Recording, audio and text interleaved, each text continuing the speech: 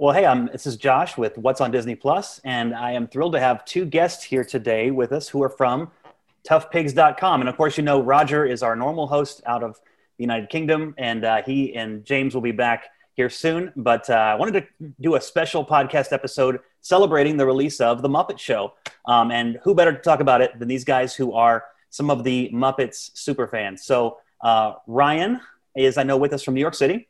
Hello. And Anthony is coming in from St. Paul, Minnesota. Hi, everyone. So and I love these guys. Their podcast, Moving Right Along, is just tremendous. They actually review Muppet films like 2 or 3 minutes at a time. And 2 minutes at a time. It's just incredible, to have that level of detail, like almost like an audio commentary on the film as they go along. So these are real super fans here. As I understand it, the site has essentially reviewed, I believe, all 120 episodes of the show. Is that right, Ryan? Almost.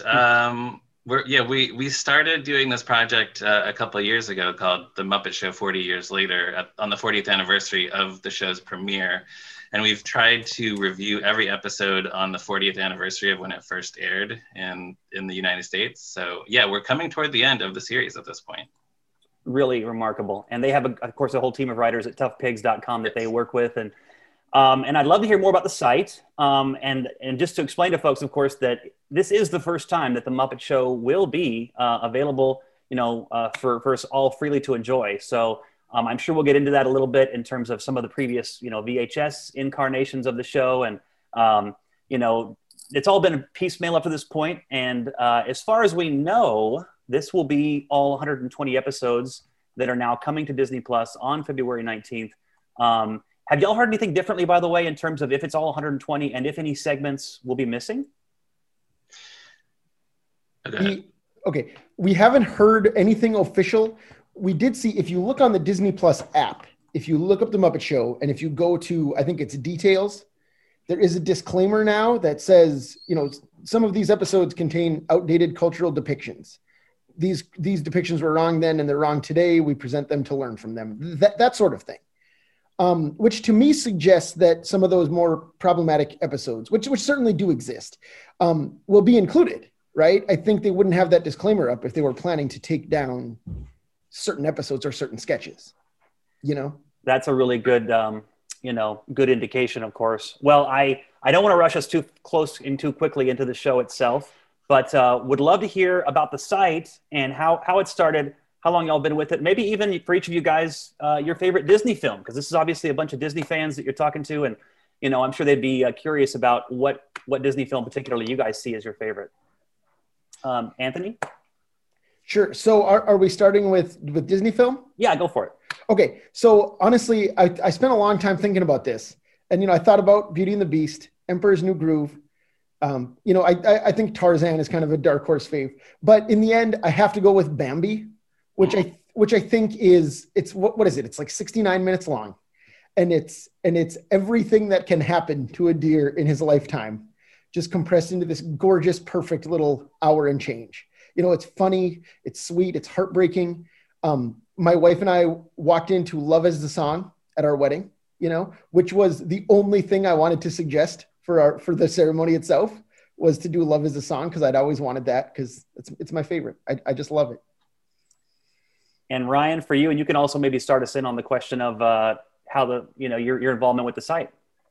Sure. So when you say favorite Disney film, you do immediately think of the animated ones. So the one that I watched over and over again as a kid was Robin Hood, which I realize is not like peak animated Disney, but I still have a lot of affection for it. And then The Little Mermaid too is another, that's way up there for me.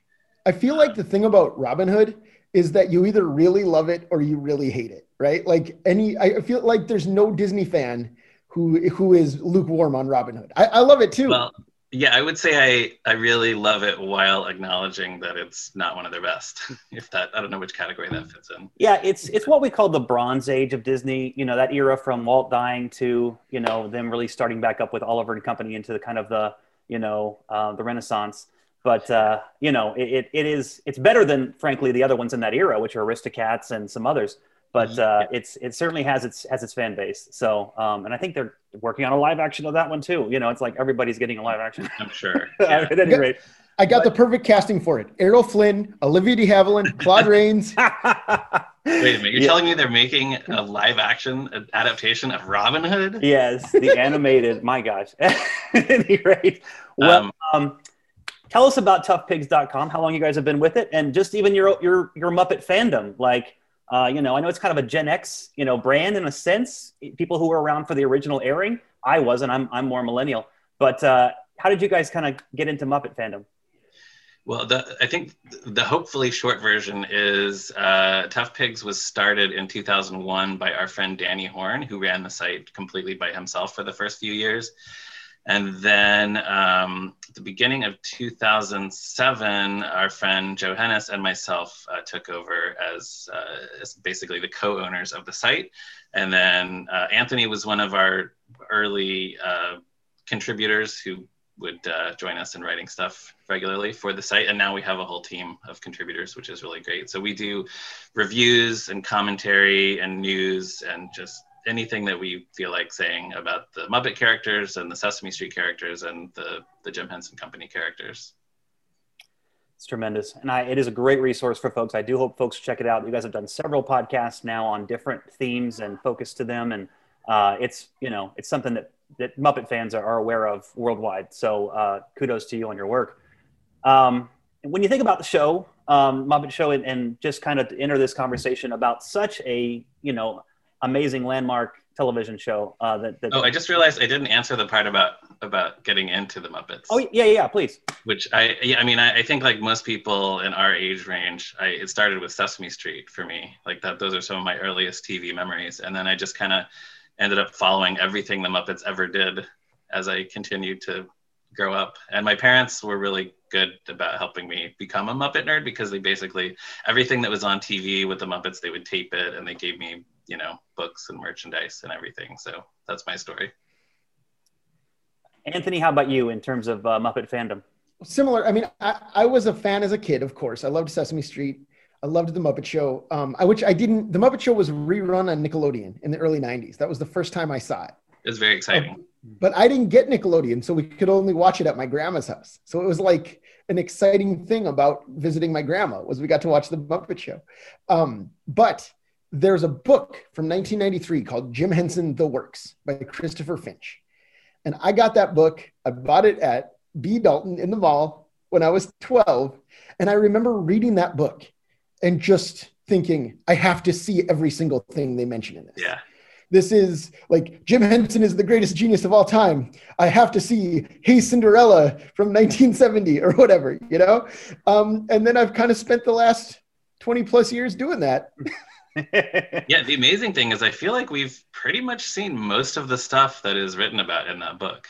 Yeah, right. And now, I mean, with, you know, so much of it is online or, you know, in the old days, we used to do tape trading. Right.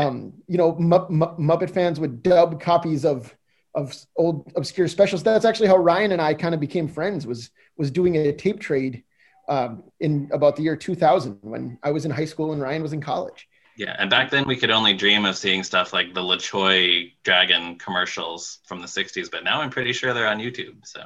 Yeah, it is nice, and it's good that there are so many things on YouTube. Of course, those of us who are part of what's on Disney Plus, we're always calling for, you know, the full release of all the back catalog of stuff. And I mean, according to what we know, Disney owns a ton of these old specials with the core Muppet characters. So, you know, we're going to keep pressing forward. This is really sort of people who are kind of involved in this kind of open the vault, you know, kind of movement and trying to get Disney to open, you know, give us more of the classics. This is certainly the biggest victory so far, you know, here, you know, about 14 months into the site, into, you know, Disney Plus's existence, to get all 5 seasons of The Muppet Show in one fell swoop. I didn't expect that. I'm pretty excited that it's all coming.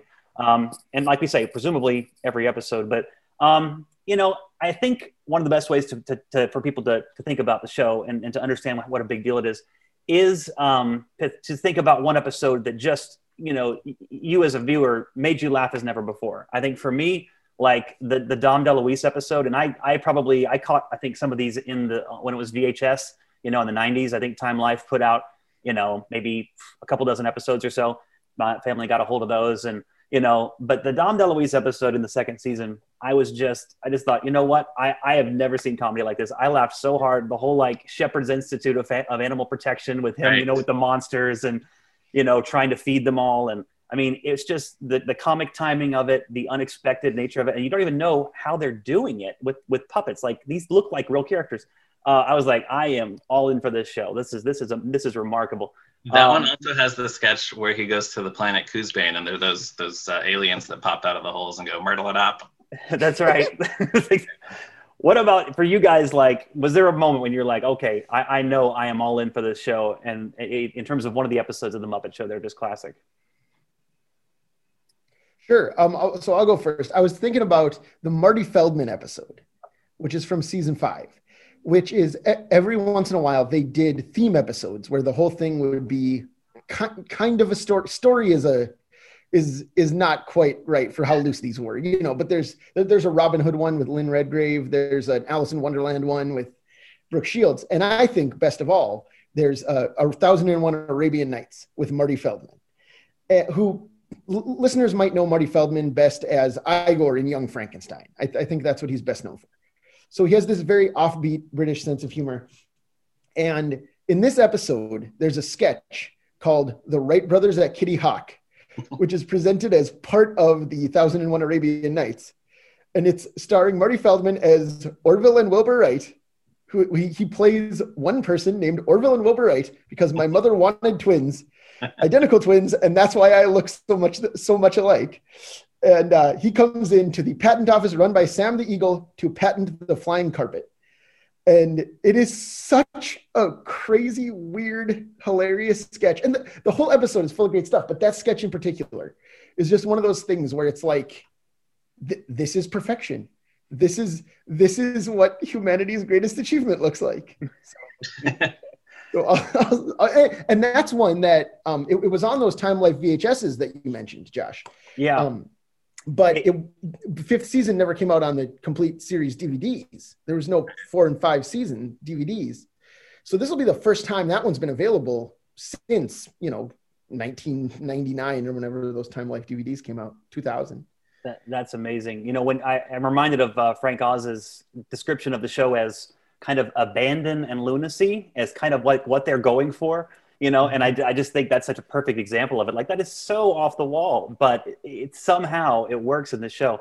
Ryan, kind of what's like an episode that just sticks out in your mind? Yeah, one that comes to mind is the Roy Clark episode. I know a lot of people are going to look at these episodes and they're going to be like, I don't know who this guest star is. Maybe I'll skip this one. But I do think people should watch all of these episodes for the Muppets and for the comedy and the music and everything. So in the Roy Clark episode, the Muppet Theater is on fire. And it's just, there's some really good Fozzie stuff in there. Fozzie is possibly my favorite Muppet character. So there's a number where the firefighters show up, but they just want to sing. They want to do a musical number. So the firefighters sing, I Don't Want to Set the World on Fire, while Fozzie is going back and forth, like trying to put out the fire and evacuating people. He's trying to evacuate a chicken at one point, and then he stops in front of the singing firefighters and says, I hope you're proud of yourselves. You made this chicken a nervous wreck. So it's just very silly. It's too great. Yeah. Well, you bring up an interesting point there about watching every episode. And frankly, like, you guys did a really good article on Tough Pigs about season 1 particularly. And I don't know who among the contributors did that one particularly. Our friend Evan wrote that one. So shout out to him. It was really well done. And it definitely expressed some things that I was thinking in the back of my head because, that first season particularly, it is very different than the rest of the show. And I would contend to probably, for people who are the casual fans, especially, maybe they just know Muppets from the films. Maybe they've seen them along the way, but never watched the show. I would say myself, skip season 1 at first. And, maybe you might want to catch the Rita Moreno episode at first. I mean, that's Emmy Award winning. Paul Williams, I think, is another season 1 highlight for sure. And I know I'm going to be watching, all of it because I'm a super fan. But, what would you say about season 1? And I would just say maybe, hey, let's, consider moving on to season 2 because we want to lose people because these are obscure guest stars, especially in season 1. And also, Of course, Miss Piggy doesn't really look and sound like the character that we know in several of the early episodes. The writing, of course, I mean, it went, I know it ultimately ended with Jerry Jewell, but could you talk about the evolution and why people may want to consider maybe skipping it if they're a casual fan? Okay, I'll go. All right. So you mentioned Jerry Jewell. Jerry Jewell was the head writer of seasons 2 through 5 of The Muppet Show. The head writer of season 1 was a guy named Jack Burns, who he's been around forever. I mean, he had a comedy team called Burns and Schreiber, and not coincidentally, Avery Schreiber was a season 1 guest star on The Muppet Show. But his style of comedy is a lot more just pure joke based than Jerry Jewell. I think, very gag driven, right? And I feel like, yes, the puppets do look different. Fozzie looks weird. Miss Piggy is sometimes played by Richard Hunt instead of Frank Oz, as you mentioned, Josh. And all of that is strange. But I think what is the weirdest thing is that there's not really any backstage stories like there would be later on. And there's not a lot of real heart. I feel like one of the things people want out of the Muppets is like this cast of characters who love putting on a show and love being together, kind of. And that season 1 does not have that. Like the backstage story will be something like, here's Fozzie trying to work up a joke called the telephone pole or whatever. So what's really missing is the idea that these characters love each other and love putting on a show. It's funny. I do think people will enjoy it once they get used to it, but I do think if you go into it first, like you say, Josh, it will just be, what is this? This is not what I remember. The Muppet Show is bad.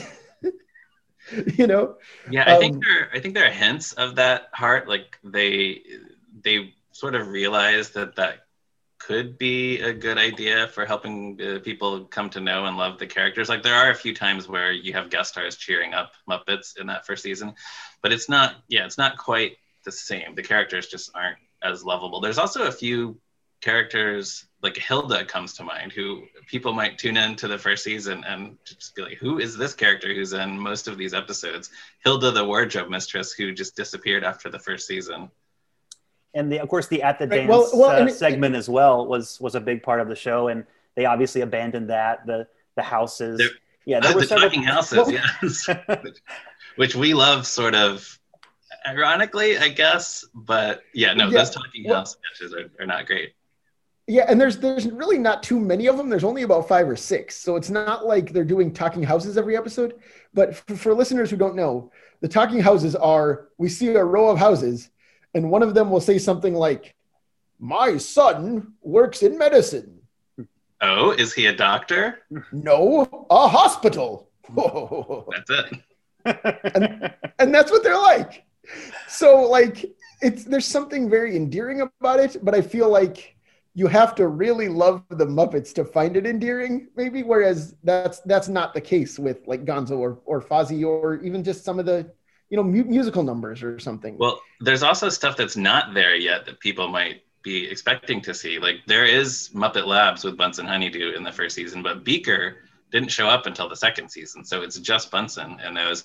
And also, there's no pigs in space in the first season, which is such a highlight of the whole show. So people are going to love it. I'm really excited about where things are going. I would even recommend. Tell me what you guys think of this, but like for instance, my wife is really into Gene Kelly. I'm probably going to start her on maybe that episode just because, hey, she knows the performer. She's going to be all in for this. You can kind of jump around, right? Even if it's a season 5 or season 4 episode. I mean, it's not like there's necessarily continuity to worry about too much. There's no continuity. There's zero. I mean, like the most continuity is that every once in a while in the later seasons, they mention that the Muppet movie exists.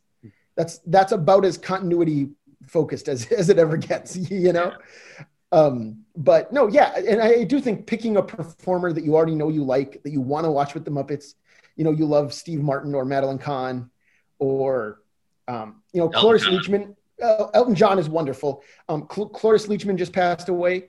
She had an amazing body of work. Her Muppet Show episode is about the pigs taking over the Muppet Theater and hijacking the show for themselves.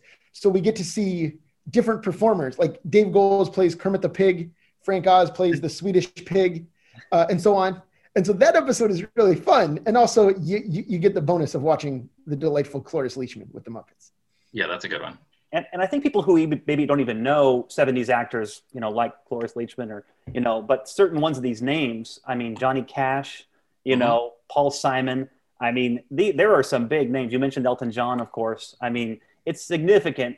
Not only, I think, the caliber of performers they had on it, especially as you get into seasons, later ones, but the range as well. I mean, I was always struck by how they would do a gospel number, one episode with, say, Diana Ross or, Pearl Bailey or something, very, very soulful, and then moving into, some kind of Americana type thing, with Johnny Cash or, folk stuff with Paul Williams. It's just the range of styles in the show, musically, and even, of course, genre of the show is very different. Thoughts on that? Well, you mentioned Pearl Bailey. And actually, within that episode, you mentioned the gospel number. My Soul is a Witness is the opening number. It's a full, everyone's wearing choir robes. It's like a full gospel number. Then she does this laid back, bluesy version of In the Good Old Summertime with Floyd backstage. And then the show ends with, supposed to be the jousting number from Camelot, but they couldn't get the rights. So it's a medley of different musical theater songs to enact a jousting number set in Arthurian times. So she gets to do Broadway show tunes and a laid back blues number and a rousing gospel spiritual song all in that episode. And of course that's Pearl Bailey, who's an amazing singer. But even within 1/2 hour, they're going to hit you with 3 very different musical styles sometimes. And that's part of the fun of the show is every few minutes, it's going to be something new. You never have time to get bored watching the Muppet Show. Even if you don't like one thing, there's going to be something else for you in just a couple of minutes. Right. It is a variety show, and that definitely extends to the types of songs and everything. And yeah, they when they would have a current rock star on, like Alice Cooper, they would do hard rock. And then when they have these UK spots, which are these bits that they did because in England, TV shows are longer than they were here. So a lot of those are just these really old English music hall songs. So yeah, all kinds of songs. It'll be interesting to see if those actually show up on Disney Plus. We just don't know. We don't know.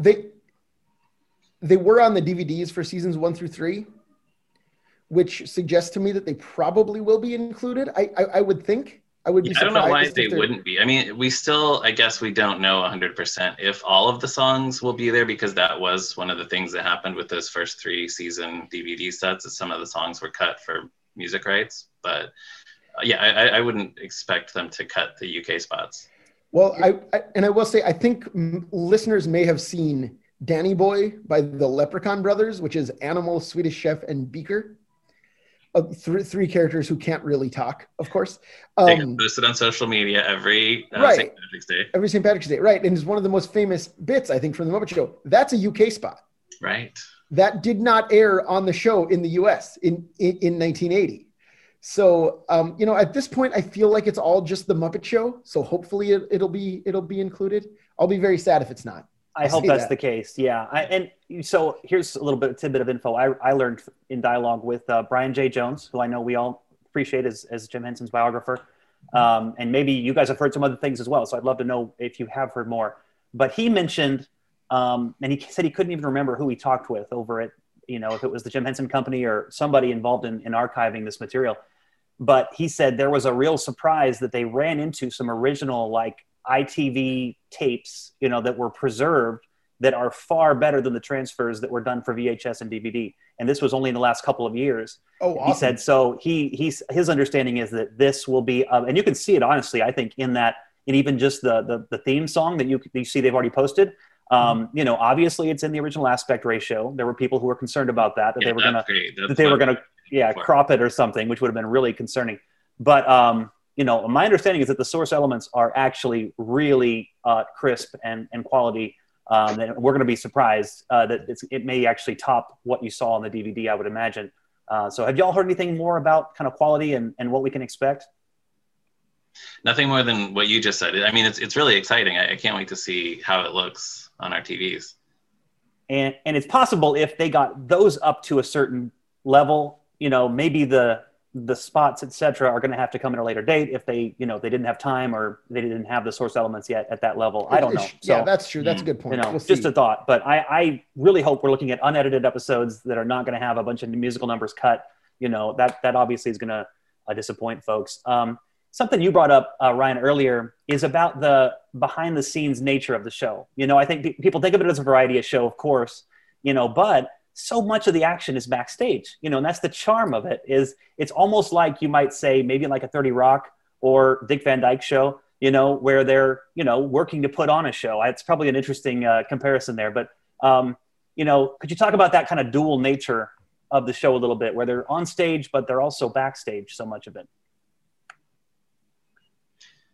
Yeah, I mean, it's cool because I think on the Dick Van Dyke Show and even 30 Rock, you didn't really see much of the show that they were making. Those were about characters who were making a show. But yeah, the Muppet Show is essentially two shows in one, because it's the variety show that they're doing on stage, and then also the characters backstage and the various trials and tribulations as they desperately try to make the variety show that you're seeing on stage. And so there's sometimes where the reality sort of blurs, like where they might do a musical number backstage or in a dressing room, and you hear the audience laugh track reacting to it or applauding, and then you're kind of, wait a minute, can the audience see into the dressing room? Well, that's the thing, is that the audience is always there. Like, that's one of the things that makes the Muppet Show so surreal. Right. Is that, yes, it takes place in the theater. They have an audience of Muppets that we see sometimes, but the laugh track is always there, no matter where they are, backstage, in the dressing room. So like, and even in season 5, in the Chris Langham episode, one of the last episodes, they finally have Statler and Waldorf say something like, "Do you ever notice there are these long stretches when there's nothing on stage?" Which is great. It's such an in-joke. That's so great. Well, one thing, of course, I mean, we're dealing with, when you talk about Disney Plus, families at a number of different places in terms of, maybe their kids are very young, and some are like, okay, this is obviously a landmark in family entertainment. I think we would all agree with that. And probably we have, many of us young kids who enjoy this. But at the same time, it's interesting that Henson had this view about puppets kind of being not just for kids. And, that there maybe is a little bit of mature humor in the show at times. You mentioned, Ryan, a guest like Alice Cooper, obviously a little edgy. He's kind of a shock rocker. You might say the same about, for instance, Raquel Welch, kind of a, very much a, sex symbol of the time. What would you say about kind of this idea of, this is not Sesame Street? I know the pilot episode itself is rather interesting, titled Sex and Violence. Right. Could you talk about kind of Henson's view of, going beyond just kind of kiddie entertainment with this? Well, the Alice Cooper episode you mentioned, that the backstage storyline involves Alice Cooper trying to convince the Muppets to sell their souls to the devil. So, I mean, it's all done in a very funny, lighthearted way. But yeah, I guess, I don't want to be one of those people who complains like, kids aren't allowed to watch anything like we were allowed to watch now. But I guess parents are definitely more sensitive now than they used to be. The show was, we like to talk about how Jim Henson always wanted the Muppets to be for it wasn't for kids, it was also for adults. But it was really for the whole family, which means there is stuff that mostly adults would enjoy. And there's also stuff that, everyone can enjoy, including the kids. But yeah, there is some interesting stuff, like I guess Raquel Welch in that episode calls Fozzie sexational. It'll be interesting to see the people on Twitter when they figure that one out. And yeah, just stuff like Muppets smoking and drinking occasionally. Right. Well, we talked about the UK spots earlier. Those sometimes had a little more adult humor is what, like, I always think about the John Cleese episode, which is, I think, one that a lot of people will go for.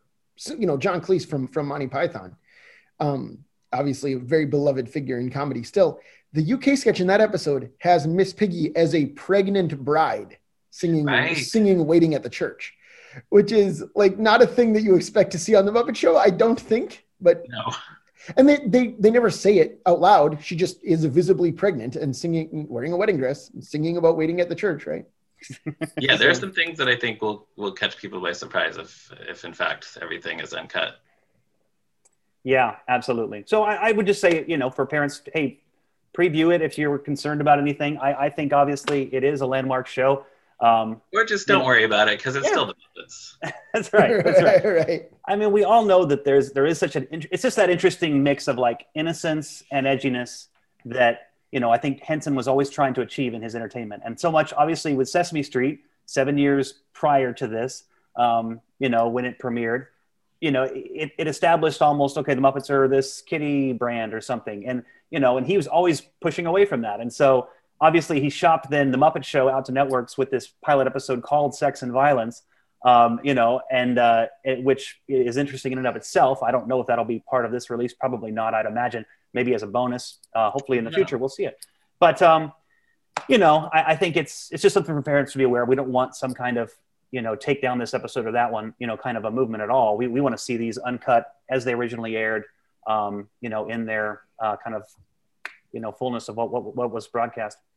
Well, kind of as we close out here, because I think everyone's very excited about this new show, and hopefully we'll be able to talk more about it as time goes on, and people now have gotten to react, and we'll see which ones really are ones that kind of are discussed a lot on social media. But when you think about where they went by the fifth season, I mean, this is a show that obviously is really stands apart in the annals of TV history, and I think that it's you almost get to the level where it's essentially a Muppet film every week. By that point, I mean, the sets are so elaborate, the gags are so elaborate. The Roger Moore episode comes to mind. What they were doing in that episode. Why would you guys say that this is a show that really stands the test of time, and why is it one that people should really take time to binge watch and check out in full? I guess if you want to start first, Ryan. I think part of it is because it did really appeal to everyone. Adults were watching it, families were watching it together. At one point, it was the most widely syndicated show in the world. I think Baywatch at some point surpassed the record, but the Muppet Show got there first.